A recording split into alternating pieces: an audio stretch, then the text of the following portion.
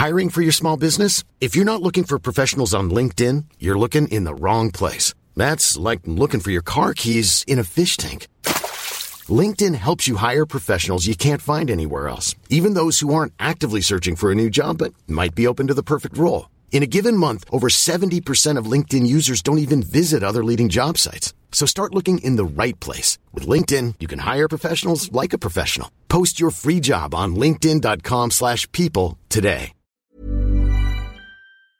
Hello and welcome to this little Patreon preview. If you want to hear exactly what type of content you can expect to get on Patreon, then please stick around to the end of this little episode.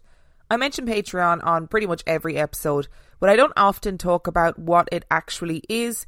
So at the beginning of each month, I'm going to give you a little preview of what is available on patreon.com/real life ghost stories. You can sign up to Patreon for either $2 or $5 a month to get all of the main and mini episodes of Real Life Ghost Stories completely ad-free. There are also extra film reviews, giveaways, bonus Q&As, and much, much more. Remember, Patreon is entirely flexible and you can delete your pledge instantly at any time. For $5 a month, you get access to over 150 extra episodes. Every Monday, I release an episode of Tiny Tales. Sometimes it's a collection of spooky stories, sometimes it's a special guest where a knowledgeable person comes on and tells their own paranormal tale. Sometimes it's another spooky story that's linked to the main episode, and other times it's Bigfoot erotica. There, I said it. And lately, once a month, we've been doing a no sleep special, where we find the scariest spooky story from the depths of the internet. What you're about to hear is a snippet from one of those stories. Remember, you can sign up on patreon.com/real life ghost stories. The link to that will be in the description of this episode and is also available on the website. So let's get into it. Every night, no matter the weather, something walks down our street whistling softly. You can only hear it if you're in the living room or the kitchen when they walk by. And it always starts at exactly 3:03. The sound starts faint, somewhere near the beginning of the lane near the Carson place. We're towards the middle of the street, so the whistling moves past us before fading away in the direction of the cul-de-sac. When I was younger, my sister and I would sneak into the kitchen some nights to listen. Mom and Dad didn't like that, and we'd catch hell if they found us out there. But they were never too hard on us, since we always stuck to the one big rule: don't try to look at whatever was whistling. My neighbourhood is a funny place. I've lived here since I was 6 and I love it. The houses are small but well kept, good-sized yards, plenty of spaces to roam. There are a lot of other kids here my age. I turned 13 back in October.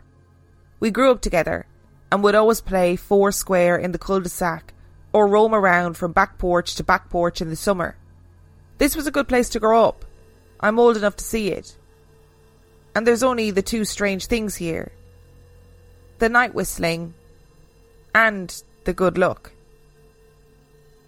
The whistling never bothered me much. Like I said, I couldn't even hear it from my bedroom. But my mom and dad didn't like talking about it, so I stopped asking questions. My dad is a strong guy, tall and calm. He has an accent since he moved to the US as a kid. His family, my grandparents, they're from the islands. That's what they call it.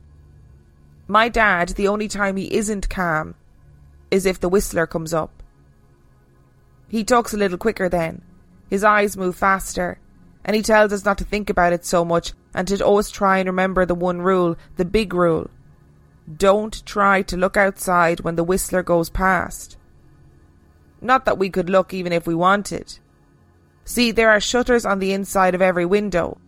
Thick pieces of heavy canvas that pull down from the top and latch to the bottom of the window frame. Each latch even has a small lock, about the size of what you'd find on a diary. My dad locks those shutters every night before we all go to bed, and he keeps the key in his room. My mom, I don't know what she thinks about the whistling. I've seen her out in the living room before at 3:03 when the sound starts. I could see her if I cracked open my door just an inch to peek. She's not out there often. At least I haven't caught her much. But once or twice a month, I think she just sits out there on our big red couch, just listening. The Whistler has the same tune every night. It's cheerful.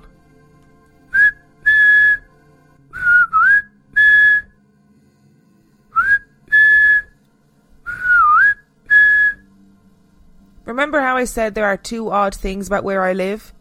Well, besides our night whistler, everybody in my neighbourhood is really lucky. It's hard to explain, and Dad doesn't like us talking about that part much either.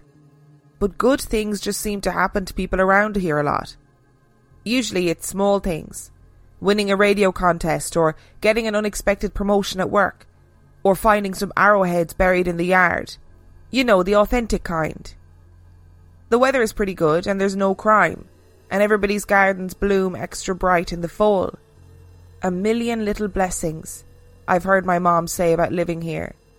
But the main reason we stay here, why we moved here in the first place, is my sister Nola. She was born very sick, something with her lungs. We couldn't even bring her home when she was born, only visit her in the hospital. She was so small, I remember. Small even compared to the other babies. A machine had to breathe for her. We moved into our house here to be closer to the hospital. And as soon as we moved here, Nola started getting better. The doctors couldn't figure it out. They chalked it up to whatever they were doing, but we all could tell that they were confused. But my parents knew. Even I knew. Nola getting better was just another of the million little blessings we got for living in our neighbourhood. So that's why we stayed, even after we found out that for every small miracle that happens here every day, now and then something bad happens. But they only happen if you look for the Whistler. See, our neighbourhood has a welcoming committee. They show up with macaroni casserole and a gift basket and a manila folder whenever somebody new moves in. They're very friendly. 4 people showed up when we moved in 7 years ago. The committee made small talk, gave me a Snickers bar, and took turns holding Nola. It was her first week out of the hospital, so they were extra careful.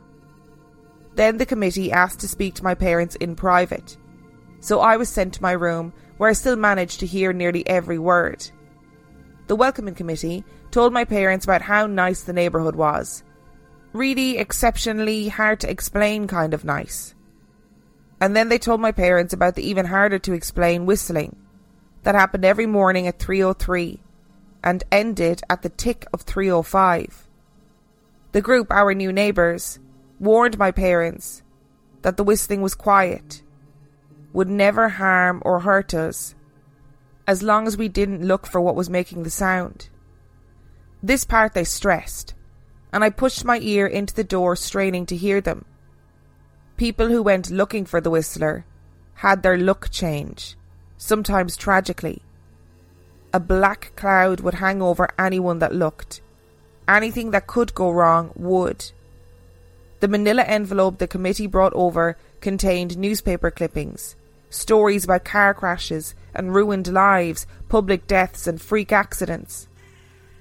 Not everyone dies, I heard the head of the committee tell my dad. But the life goes out of him. Even if they live, there's no light in them ever again, no presence. My mom, I could tell she wasn't taking it seriously. She kept asking if this was some prank they play on new neighbours. At one point, my mom got angry, accused the committee of trying to scare us out of our new home, asked them if they were racist on account of my dad being from the islands. My dad calmed her down, told her he could tell our new neighbours were sincere and they were just trying to help us. He explained that he grew up hearing these kinds of stories from his mom, and that he knew there were strange things that walked among us. Some of these things were good, and some were bad, but most were just different. After the committee left, Dad went out to the hardware store, bought the canvas blinds, the latches and the locks, and installed them on every window in the house after dinner. That first night in our new house, I crept out of my room at 3 a.m, only to find my dad awake, sitting on the living room couch, holding my baby sister.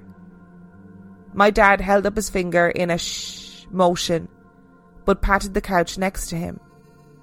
I sat and we waited. At exactly 3:03, we heard the whistling.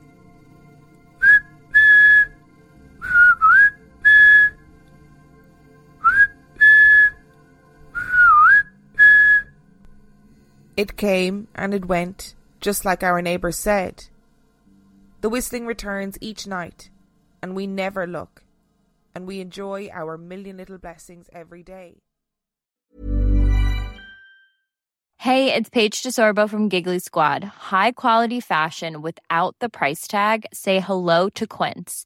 I'm snagging high-end essentials like cozy cashmere sweaters, sleek leather jackets, fine jewelry, and so much more. With Quince being 50 to 80% less than similar brands. And they partner with factories that prioritize safe, ethical, and responsible manufacturing. I love that. Luxury quality within reach. Go to quince.com/style to get free shipping and 365-day returns on your next order. Quince.com/style.